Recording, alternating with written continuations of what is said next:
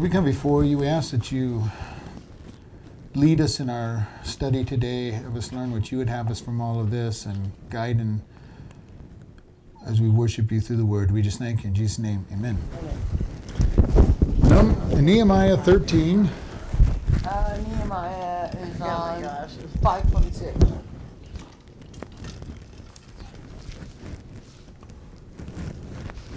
Verse 1. On that day that they read in the book of Moses in the audience of the people, and therein was found written that the Amorites and the Moabites should not come into the congregation of God forever, because they had not met the children of Israel with bread and water, but hired Balaam against them, that he should curse them. Howbeit our God turned the curse into a blessing. Now it came to pass, when they had heard the law, that they separated from Israel all the mixed multitude. So we're going to stop there for just a moment. We've got Nehemiah and the people. Remember a couple chapters ago, they read the law and they celebrated. They had the loud cry and worship that was heard afar off. And then during the time of reading, they read about the Amorites and Moabites were not allowed to come into the congregation. And this is in Deuteronomy 28, which we'll take a quick look at. I'll just read it here. 28, and it came in Deuteronomy 28, starting at verse 1, and it came to pass that you shall hearken diligently unto the voice of your God, and observe to do all that he commands, which I commanded you this day, that the Lord your God will set you on high above all nations. I think I'm reading the wrong. Deuteronomy 23. I was going to say, that didn't make any sense. 23. He that is wounded in stones or has his privates cut off shall not enter in the congregation. The bastard shall not enter in the congregation of the Lord. Even unto 10 generations shall he not enter into the Lord, the congregation. An Amorite and a Moabite shall not enter into the congregation of the Lord. Even to their 10th generation shall they not enter into the congregation of the Lord forever, because they met you not with bread and water in the way when you came forth out of Egypt, and because they hired against you Balaam, the son of Beor, of Bethor, of Mesopotamia, to curse you. So we haven't studied that in Numbers. We're getting ready to go into the study about Balaam being hired by Balak to curse the Israelites, and how he blessed them 3 times. How the Lord first off told him not to go, but he was wanting to be greedy of the money that they were going to give him, so he kept begging God. He finally let him go. Set him up to be killed by the angel of the Lord. The donkey kept swerving off, and story about the donkey that speaks. And we love that story because it just shows us that God can use anything or anybody to preach. If he can talk to him through a donkey, he can talk through anybody who wants to speak. Here it's saying that the Amorites and the Moabites did this. In Numbers, we're told that it was the king of Moab, but the Amorites also told him they weren't allowed to go. They weren't going to give him permission to come through their territory. They had to go around a long ways roundabout. And I bring that up because we don't really think about it, but there were what they called highways back in those days, and they were dirt roads. Basically, they were dirt paths, and when you traveled through a country, you were to stay on the roads, pretty much like you're supposed to do in America. You're not supposed to go out and go driving across you can't just go out and drive across the desert. Number one, it's not safe, because you might just drive yourself right into a big crevice or a ditch, and plus it belongs to somebody. And in those days, kings owned these territories, and there were roads through the deserts. And they were the safe routes. They led to the water. They led you on what was public property. And so we had those things. And the Amorites did not allow the Jews to cross their country. And so they went around them. And then the Moabites got even worse. They hired somebody to curse them, and God said, "Go ahead and fight them." So, but the problem is they're still around. They're still around, and they're seeing how they're supposed to separate themselves. And God said, and this is not just God speaking to him at this time. They just read it in his book that you're not supposed to have mixed marriages, and they got rid of the people. And the story of Balaam is in Numbers 23 and 24, which we're getting ready to do on Wednesday nights here soon. And they separated. They go, okay, God said we're not supposed to be mixed. We're going to separate. They've been disobedient.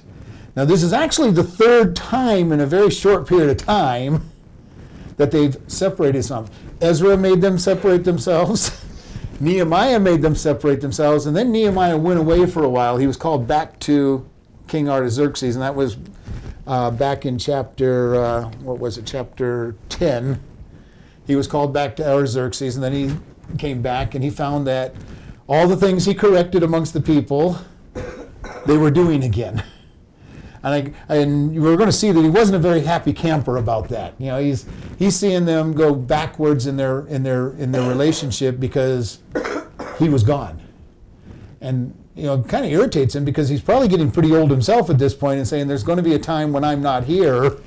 And it doesn't say that he said that, but I'm sure this is what he's thinking because this is what any leader would think. Okay, I left for a short period of time and you went backwards. What's going to happen when I die? You've got to get yourselves following God on your own. And this is what every leader of any church, Bible study, group of people, as they disciple people, your ultimate goal is that if and when I leave, you still go forward with God. That you're not so dependent on the leader. And it's natural to be dependent on a leader at first. Children are very dependent on their parents. But if they're still depending on their parents at 30, 40, 50 years old, that's bad. And the sad thing is we're seeing that in this day and age where some of our kids are 30, 40, 50 years old, still absolutely dependent on their parents. And it's not natural and it's not good. And the same thing for spiritual leaders. Our goal is that the people we're training, the people that are learning under us, ultimately the best thing is for them to do better than we are. They get better, they get more advanced in the teaching, they get to learn on their own and not be so dependent upon being taught. And that is the ultimate goal for every teacher, good teacher, to get their people to be independent. Not independent of God, but independent of them. And very dependent upon God and the Spirit, but that they will become teachers, that they will become instructors, that they will say, I got to keep going. I've got to keep going. And it's something I've seen over the years. The standards keep getting higher. We all want our kids to do better than we do. Financially, home, job. Do we think about them being spiritually better off than we are? And that is where I've always wanted my kids. I want my kids to be, I give them a starting place. I hope they go way beyond anything that I've ever taught them or experienced, and they get deeper in God's Word and more following God in a stronger and mighty way. And then they can teach, if they ever decide to have grandkids, give me some grandkids, they can teach their children, and hopefully their children go deeper than they do, so that we are getting a advancing of the kingdom and not a withdrawal. And here we're seeing Nehemiah dealing with people that are gone backwards. He was only gone for a short period of time, and they went backwards. And they're separating themselves again now for the third time in the books of Ezra and Nehemiah, and since they've returned. And then now they're getting ready, but this time it's them. They're the one that's separating. They're not been ordered to separate.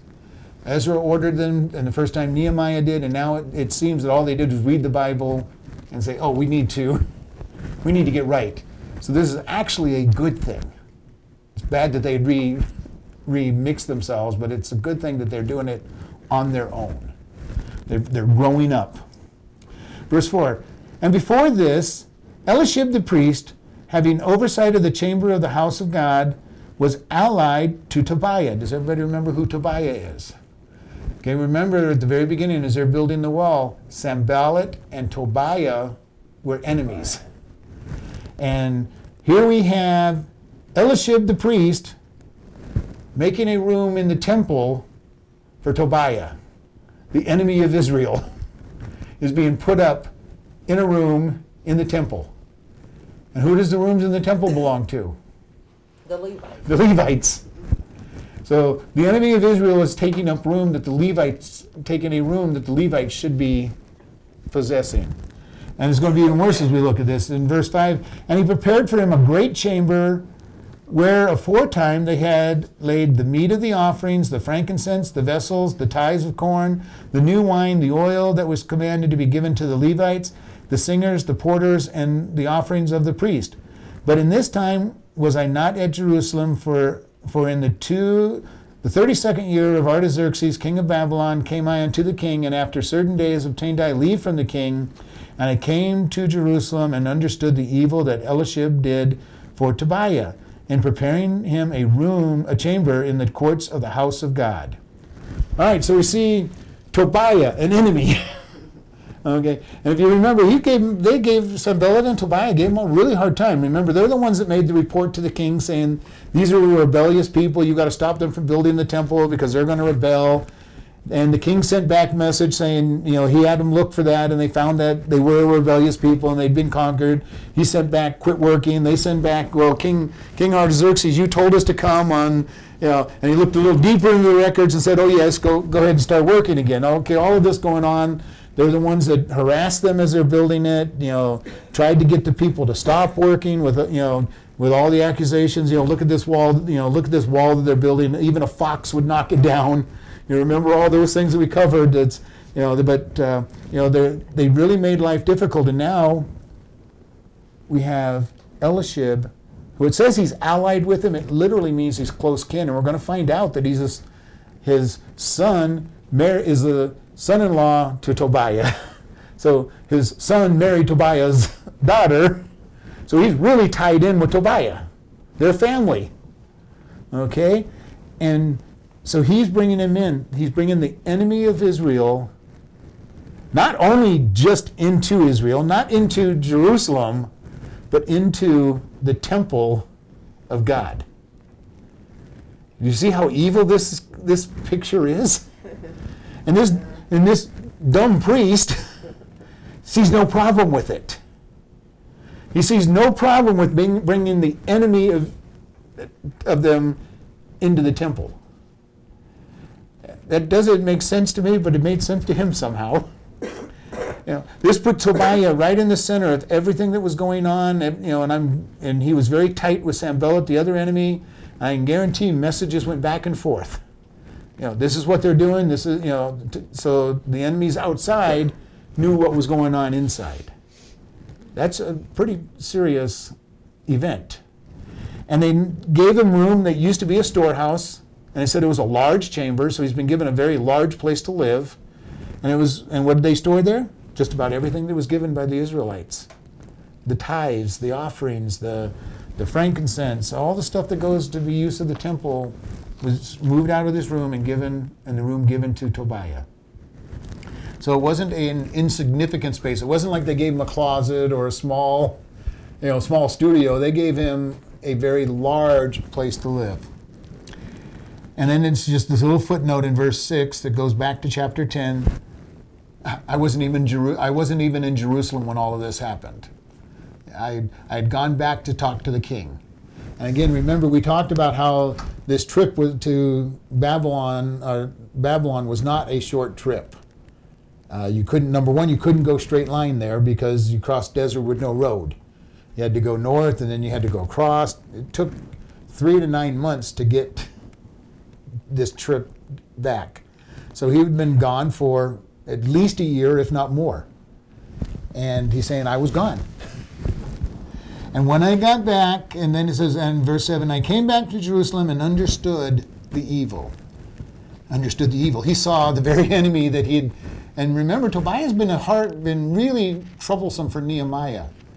That would be, I can't think about what kind of enemy that would be. That would be like seeing bin Laden before he got killed being given a place in the White House.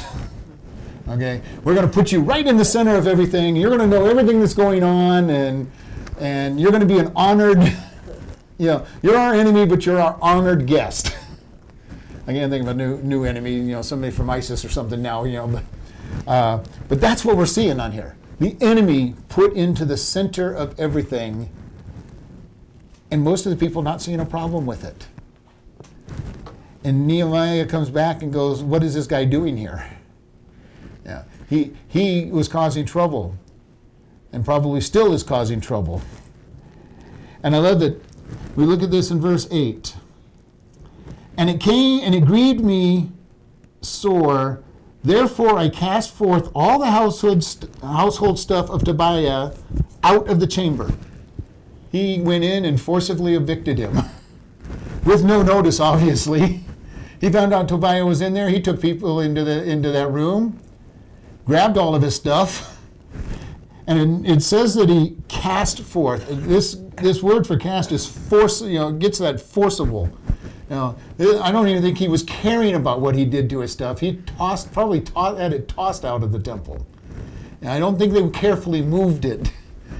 And I would believe that because Tobiah was such a terrible for him, that not only did he cast him out of the tabernacle and the temple, probably threw his stuff out of Jerusalem. Probably threw it outside the walls, because he did not want Tobiah inside Jerusalem because of how much trouble he was. So my picture is, it doesn't say this, but my picture is they picked it up out of the chamber, walked it to the nearest gate, and tossed it out the gate, and said, Tobiah, you're not welcome in this city, because they weren't welcome. And you remember part of the problem that we had when they were building the temple was they got mad at them because they were not allowed to have anything to do with the temple. Because, again, these people were considered half-breeds. They're the ones that had stayed. Remember, we talked about this. They're the ones that stayed in Israel, the poorest of the poor, when everybody else was marched out of Jerusalem, and Babylon sent other people into there, and they interbreeded with the people that were moved in. So as far as the Jews coming back are concerned, these really aren't Jews. They're considered half-breeds or worse. And even in Jesus' days, this group became the Samaritans. They didn't worship. The Jews wouldn't go through their territory if you could at all help it. If you weren't in real need of speed, you went to the Mediterranean, or you followed the Jordan up to get to the northern part of Israel. You did not go through Samaria unless you absolutely had to. Didn't you talk about that a while back? Yeah, we talked about that. I thought it sounded familiar. Yeah, it's a kind of review. But that's who the Samaritans became. This group became the Samaritans. And because they were not allowed to worship in Jerusalem, they set up their own religious system in their area, and they basically said, this is where we worship. And if you remember when Jesus went and talked to the woman at the well in Samaria, the Samaritan woman at the well, she goes, well, our people say we worship on this hill, which is in Samaria, and your people say you have to worship in Jerusalem. And Jesus said, there's going to come a time when you worship in the Spirit, and it doesn't matter where you worship. But all of this has its roots in the time that we're talking about. All that bitterness has its roots in the time we're talking about right now in the book. I'm just trying to bring us back into history and understanding. And so they cast everything out, and then it says, I commanded that they cleanse the chamber, and thither brought I again the vessels of the house of God with the meat offering and the frankincense. So he says, clean this room out. Sanctify it. It's supposed to have never been unsanctified. And again, that takes us back into Numbers and Deuteronomy and everything, that the only ones that are supposed to have anything to do with the tabernacle or the temple in this case are the Levites. And then here they were bringing an outsider that's not even Jewish, an enemy of the Jews, and they brought him right into a chamber in the temple belonging to the Israelites, to the Levites. Major issue here. So he's having the room cleansed, ceremonially cleansed, re-sanctified, probably anointed it with oil and all the stuff that went forth with it, and then he restored it to its old use. Get the frankincense and the oils and the tithes and get them back in this big room, this big storehouse. Verse 10, and I perceived that the portion of the Levites had not been given to them, for the Levites and the singers that did the work were fled every one to his field. Then contended I with the rulers and said, why is the house of God forsaken? And I gathered them together and set them in their place. Then brought all Judah the tithe of the corn and the new wine and the oil into the treasuries. And I made treasurers over the treasury Selemiah the priest, Zadok the scribe, and the Levites, Pedaiah, and next to them were Hanah the son of Zakur and the son of Mattaniah, for they were counted faithful, and their office was to distribute unto their brethren. Remember me, O God, concerning this, and wipe not out my good deeds that I have done for the house of my God, for the offices thereof. So not only had they gotten rid of the storeroom, and if you remember in Numbers 11, we just taught on how all the tithes that came in belonged to the Levites, and then the Levites tithed of their portion to give to the priest, and then the priest tithed out of his portion to give to God. So here we see a violation of Numbers 18. He had everything. He had the Levites coming in. They were getting their portion of all the tithes of it. And he comes back from this trip and finds out that the room that it's supposed to be stored in has been given to the enemy of Israel, kicks him out, puts the stuff back in, and then finds out that the Levites haven't even been getting paid. And they did what everybody would do if they didn't get paid. They stopped working. They go, if I'm not getting paid, I'm going back to my fields and I'm going to grow some food so I can support my family. And that is what it says. He found out that they hadn't been getting their pay, basically, the tithe, their portion of the tithe. And it says they each went back they fled, every man to his own field. And remember, there's just these little cities that they've been given, and there's very small fields, but they're going, well, a little bit is better than nothing. And I don't blame them. Everybody would do the same thing. I'm not getting paid. I'm going to go. My family has to eat. I have to eat. My family has to eat. I'm going to go. So Nehemiah comes back from this trip, finds out that the Levites aren't doing their job in the temple. And if they're not doing their job in the temple, the priests probably aren't doing their job in the temple. Because if the Levites aren't getting their money to give to the priests, that means the priests aren't getting any money. And so the priests probably aren't even in the temple. You see the problem that's developing here. He leaves, the temple is operating, they've got walls around the city. He comes back, and everything is in chaos. And his answer to that was, he goes to the leaders and going, why is God's house forsaken? Why have we not done what we're supposed to do? Why aren't we giving God his due? Part of it is probably that Tobiah's there. Okay, Tobiah is out there, and he would be the mouthpiece for Sanballat in Jerusalem, bringing propaganda and bad news. Okay, and he's going to go, well, you could just picture it. You know how that works. He's out there saying, well, why would you give to God? It's no big deal. You didn't give to God for 70 years that you were in captivity. Why would you be doing it now? Just the little whispering out there, and how it gets expanded, and all of a sudden people are stopping. And again, nobody had any brains enough to keep him out of the very center of worship. And that is someplace, you don't bring an enemy into the center of your worship and let him live there. It'd be bad enough just letting him come into the worship, but they're actually letting him live where they're coming all the time. He just gets up in the morning, goes out and starts talking to everybody. And bad-mouthing Nehemiah, bad-mouthing God, bad-mouthing the righteous people. And you can only take that so long before it really affects people. And they abandoned God. They abandoned God, at least giving to God. And if they're not coming to the temple, they're not listening to God's word, they're not listening to his teaching, and for all practical purposes, he's destroyed their religious system. I'm sure there was a handful that kept coming. They kept giving their offerings and all of that, but not enough to say that people were really worshiping the way they're supposed to. So he contended with the rulers and say, why is God forsaken? And then it says, I gathered them, and this is talking about the Levites.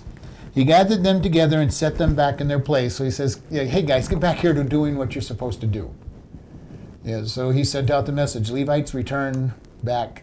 We're going to make sure I've cleaned out the room. We're going to get our offerings. We're going to start doing what we're supposed to. And then in verse 12 it says, then brought all of Judah the tithe of the corn, the new wine, and the new oil. and into the treasuries.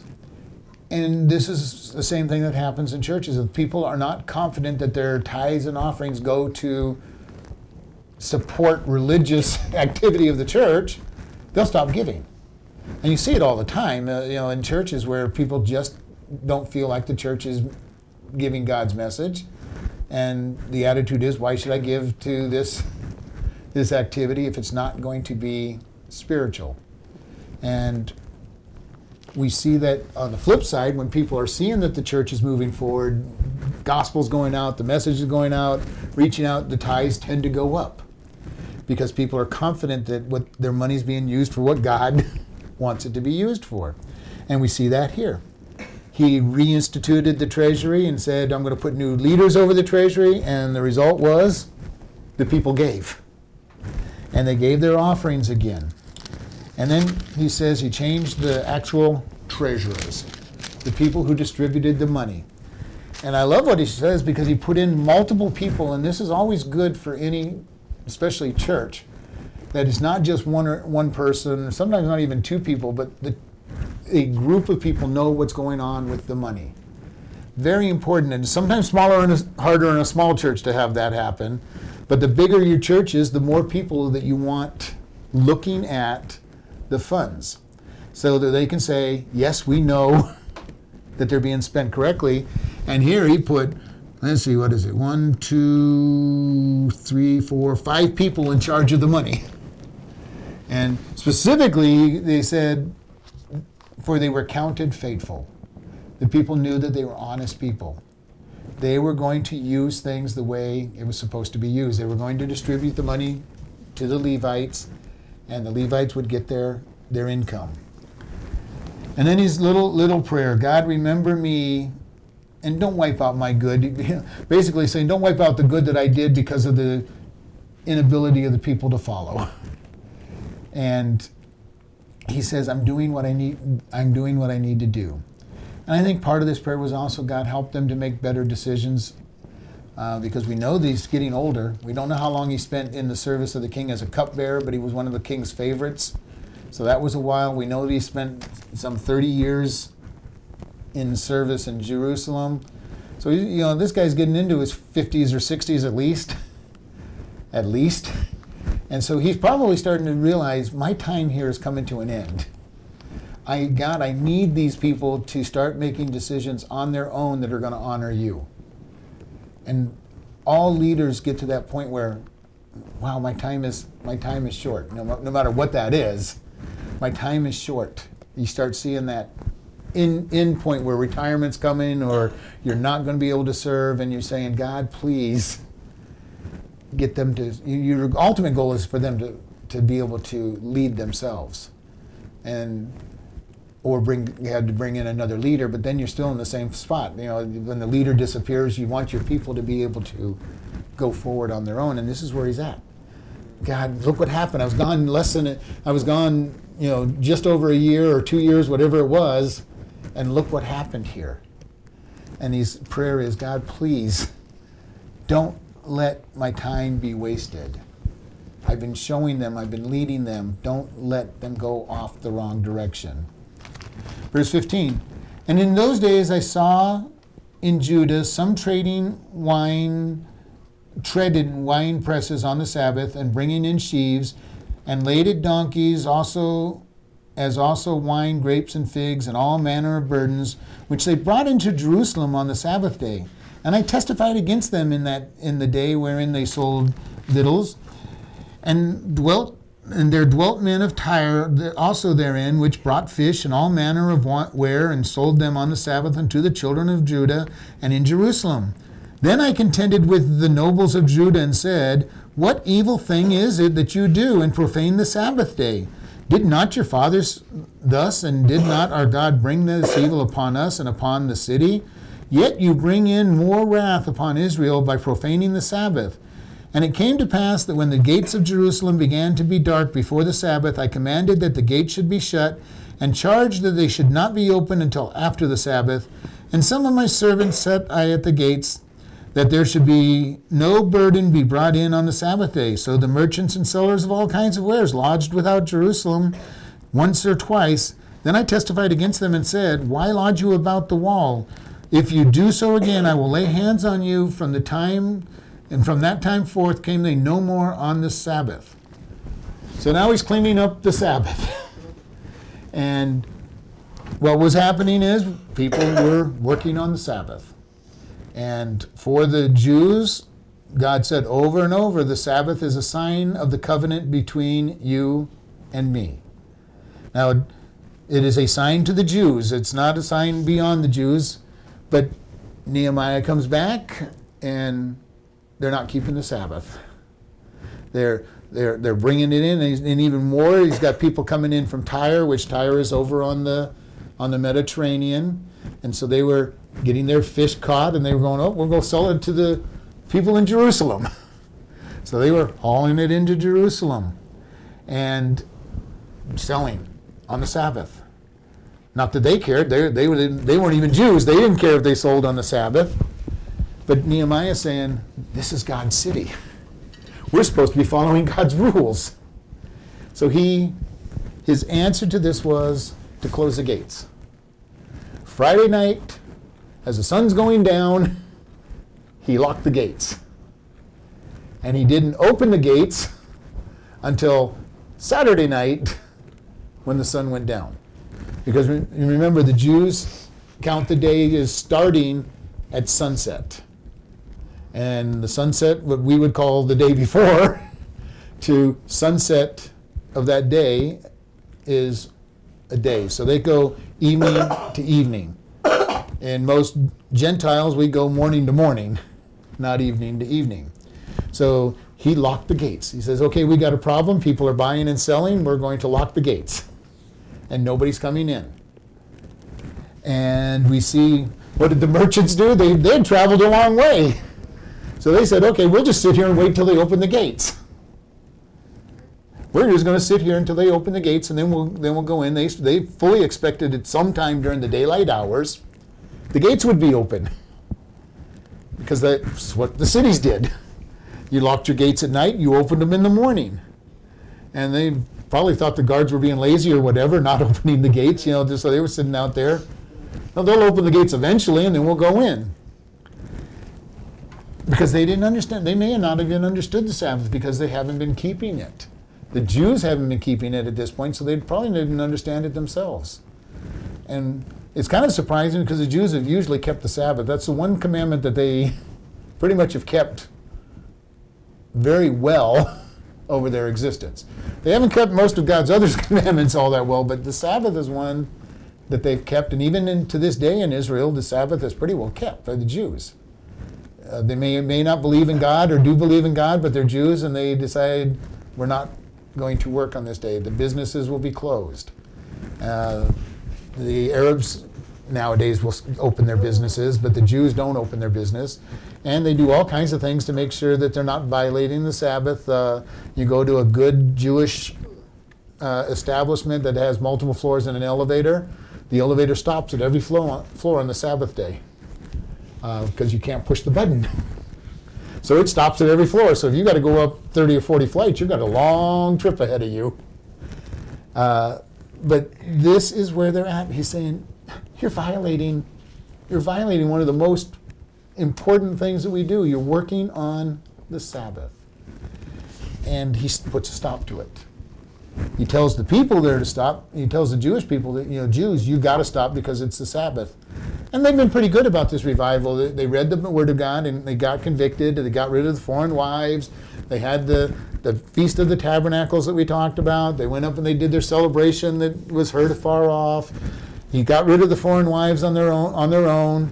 And now he's going, okay, you got rid of the foreign wives. That's great. Let's now get honoring God on the Sabbath. They were closing the gates. He literally threatened all the people that were sitting outside the gate, don't come again, or basically says we're going to forcibly get rid of you. Nehemiah is quite an interesting character. He's not afraid of confrontation. He knows that the king is on his side. He knows God. He's following God's laws. And when Sanballat and Tobiah were challenging him, he had no problem calling them out. He is a good leader. He's not afraid of men.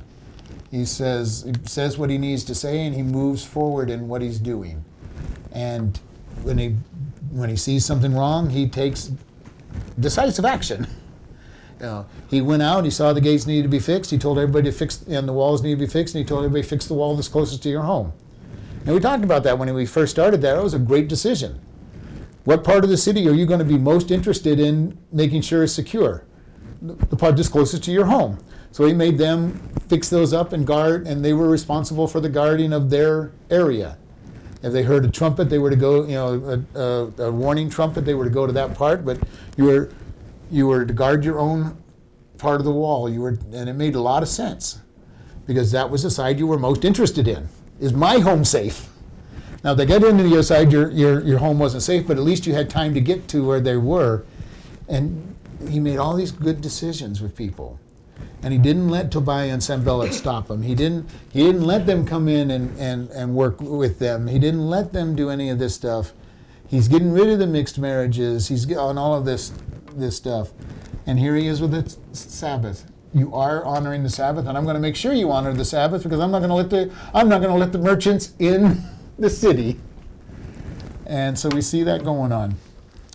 Verse 23, and in those days I saw Jews that had married wives of Ashdod, of Ammon, and of Moab. And their children spoke half in the speech of Ashdod and could not speak in the Jews' language, but according to the language of each person. And I contended with them and cursed them and smote certain of them and plucked off their hair and made them swear by God, saying, you shall not give your daughters and your sons, nor take their daughters unto your sons or for yourselves. Did not Solomon, king of Israel, sin by these things? Yet among many nations was there no king like him, who was beloved of his God, and God made him king over Israel. Nevertheless, even him did outlandish women cause to sin.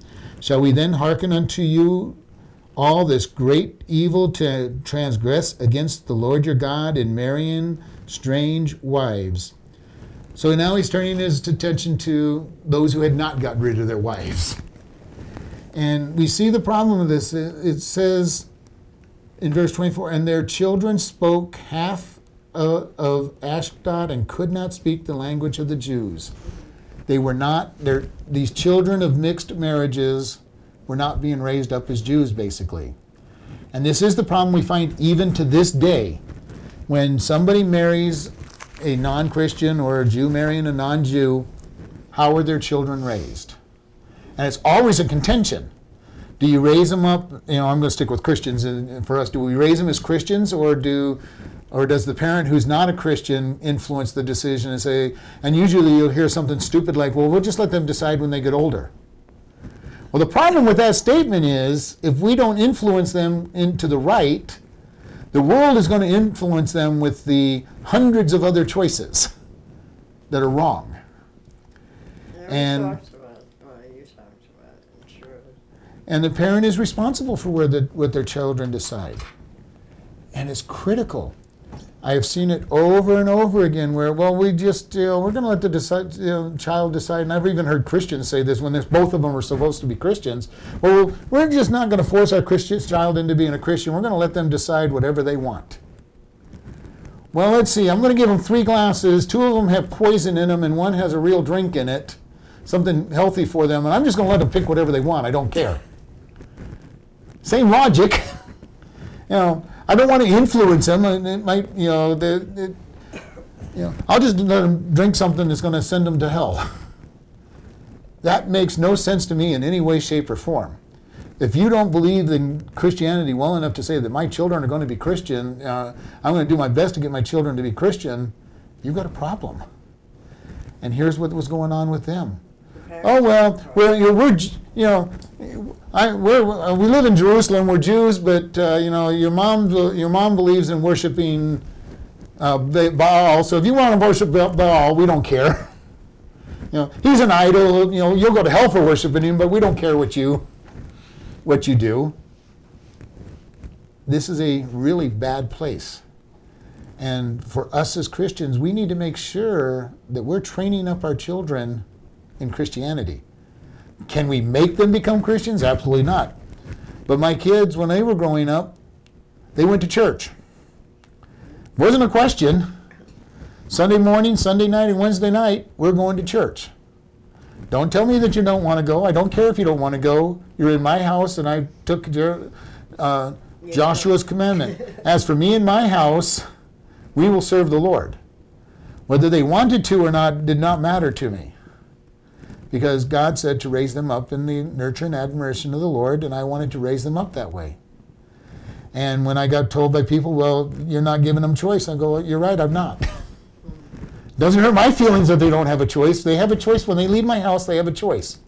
They can continue following God the way they were taught, or they can turn away from Him. Unfortunately, 2 of my kids turned away from Him. One returned, and one is looking like he's returning. We'll see. But here it says, the children of these mixed marriages, they weren't even able to speak in the Hebrew language. They were being taught whatever language it was that the marriage was that they were with. And they couldn't speak in the Hebrew. And this is a serious issue. If they weren't being taught Hebrew, they definitely weren't being taught the laws of God. And they weren't being able to read the scriptures because they weren't being taught the Hebrew language. And therefore, there's no way they could practice correctly. So this is the problem we see even today with mixed marriages, and those who have had mixed religious marriages know the problems. Do I raise them as a Jew or a Christian? Do I raise them up as a pagan or a Christian? Whatever the mixed is, it's how do we handle this?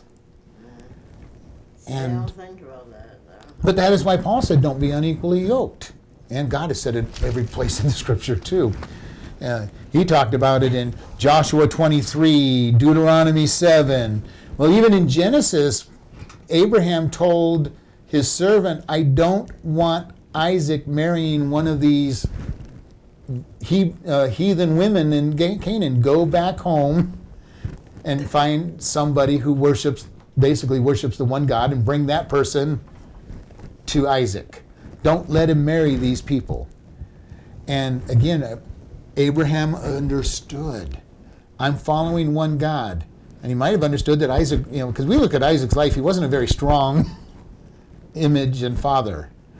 And so he's probably realizing that Isaac is not strong, but he doesn't want him to be mixed. He's realizing that if he got married to one of these people that had Astorah and Baal and Moloch and all these other gods in that area, that he probably would worship those gods with his wife. So he's saying, go get somebody who's going to be one God. And he brings him Rebekah. Okay, and then Rebekah, partially to save Jacob from his brother, sends him back there. But the logic she uses is, I don't want him marrying one of these Canaanite women. Send him back home so he can find one that worships God. So we see this all the way back into Genesis. We see this mentality of do not be unequally yoked. We can go further back to the days of Noah, where it says that the sons of God and the daughters of men were coming together. Now there's a lot of people who believe that the sons of God were angels. I don't buy into that. I believe that it was the righteous line of Seth meeting up with the unrighteous line of Ham and Shem, or Japheth rather, and Seth, excuse me. The righteous line and the unrighteous line mixing and pulling away from God. That's my belief. Because I don't believe that angels can have children with humans because they're different kinds. But we see it all the way back into that period of time where we had mixed marriages producing people who were disobedient to God. Been a problem from as far back as we can remember, and still is a problem. And Satan loves to get mixed marriages. Not races, but mixed religious views. Followers of God with non-followers of God. And we've said it over and over again, the non-followers of God usually drag down the follower of God. And I can't tell you how many times I've heard somebody say, well, I know they're not saved, but I'm sure I can get them saved and then they'll be a Christian. No, it doesn't. I mean, it has worked maybe 1 in 100 or 1 in 1,000 times, but most of the time, 99% of the time, the lost person drags the Christian into the mud, not the other way around. The Christian doesn't usually drag the lost person out of the mud. And you're better off holding off on marriage. If you really think you're going to get saved, hold off on marriage until they get saved and prove that it's real. Because I've also seen the case where somebody says a prayer just so they could get the girl or the guy, and pretend to be pretend to be a Christian for a couple months, and they get married, and then they drag them down. So here we are. He's saying you're getting these mixed marriages, and these kids aren't even being raised as Jews. And I can understand that was angering him.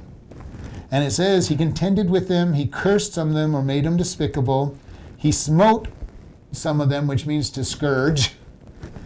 And this other one I don't quite understand. He plucked the hair out of their hair, plucked off their hair.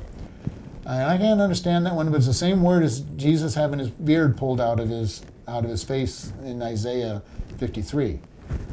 And it's very violent, very hurting. And he made him swear by God, saying, you shall not give your daughters unto their sons, or take their daughters unto your sons. So he's being very strong. He's going back into all the scriptures that we mentioned. Deuteronomy said don't do it. Genesis said don't do it. Joshua said don't do it. Many of the prophets said don't do it. And here they are doing it. And then he uses Solomon as their example. He says, Solomon, the very wise king, was led into idolatry by his wives. And if you remember, this would be back into 1 Kings chapter 11, where it starts talking about Solomon and his wives. 700 wives, 300 concubines. He just had too many women. He saw a woman he liked, he married her. Some of them were married for, diplomatic reasons. We're going to join our kingdoms together, and okay, Solomon, take my daughter, and that'll link us up to my family. So he had a lot of those kind of marriages. And basically the women come up, and Solomon, you've got your temple, but you don't really love me because I don't have a temple for my God. And he started building temples for them. And then probably came along, Solomon, you've been worshiping, in your temple, but you've never been in my temple to worship. It doesn't say that, but I'm sure that's what happened to him. Hey, you never come where I'm at. Would you? And before long, he's left God. And he's using Solomon as their example.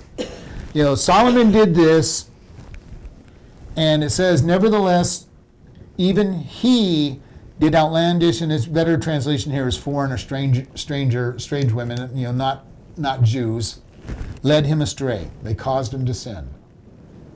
So they're looking at, he's saying, hey, you think you can get away with it. Solomon, the wisest king that ever lived, couldn't do it. Why do you think you could do it? And that was his point. That was his point that he was making. Solomon, the wisest king that has ever lived, and that's what it says in the scriptures, that he was the wisest that ever ruled or ever will rule. Okay, he had knowledge on every topic, it is said. People would come to him for their answers to anything.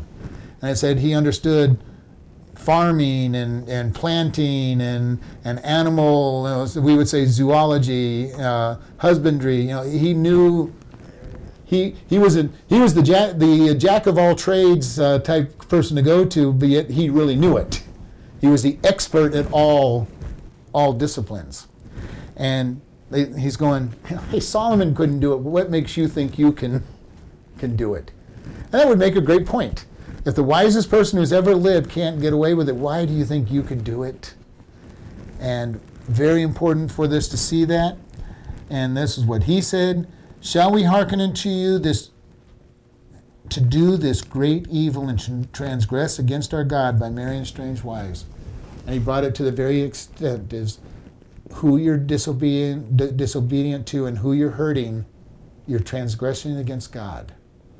And this is something we have to understand. All sins are against God. Even if I hurt somebody in the process, the sin is against God. I've hurt them, probably emotionally, physically, whatever else, but the sin is against God. And God will discipline them. But he's saying, you're hurting God through this. You're being disobedient to God. You've got this strange wife. They're destroying you. But the one you've sinned against is God. And he's telling them, get going with it. Get correct. Verse 28, and one of the sons of Jedediah, the son of Eliashib, the high priest, was son-in-law to Sanballat, the Horite. Therefore I chased him from me. So this goes back to what he started on. He got rid of He's son-in-law of Sanballat. That's the other bad guy that was been earlier in the book. Sanballat and Tobiah. So now he's getting rid of the high priest's son because not only married a foreign woman, but he married the daughter of one of the enemies of the foreign woman. Again, creating this tie to the inner circle, the inner place of the Jerusalem. And I'm sure, hey, son-in-law, the father-in-law has got to come and visit once in a while. They probably had kids. They had grandchildren for him. And anybody who's been a grandparent knows that they want to go see the grandkids once in a while. So I'm sure Sanballat was saying, hey, let me in. I'm going to go visit my grandkids. I'm going to visit my daughter. So the one who's supposed to be not allowed in Jerusalem is coming into Jerusalem. Or at least hearing news as they go see him. And so he's putting him out. He's chased him out. Remember them, O my God, because they have defiled the priesthood and the covenant of the priesthood and of the Levites. Again, the Levites were not supposed to mix they really weren't supposed to mix because they were supposed to keep the tribe of Levite pure. Because the Levites were the ministers in the tabernacle and the temple.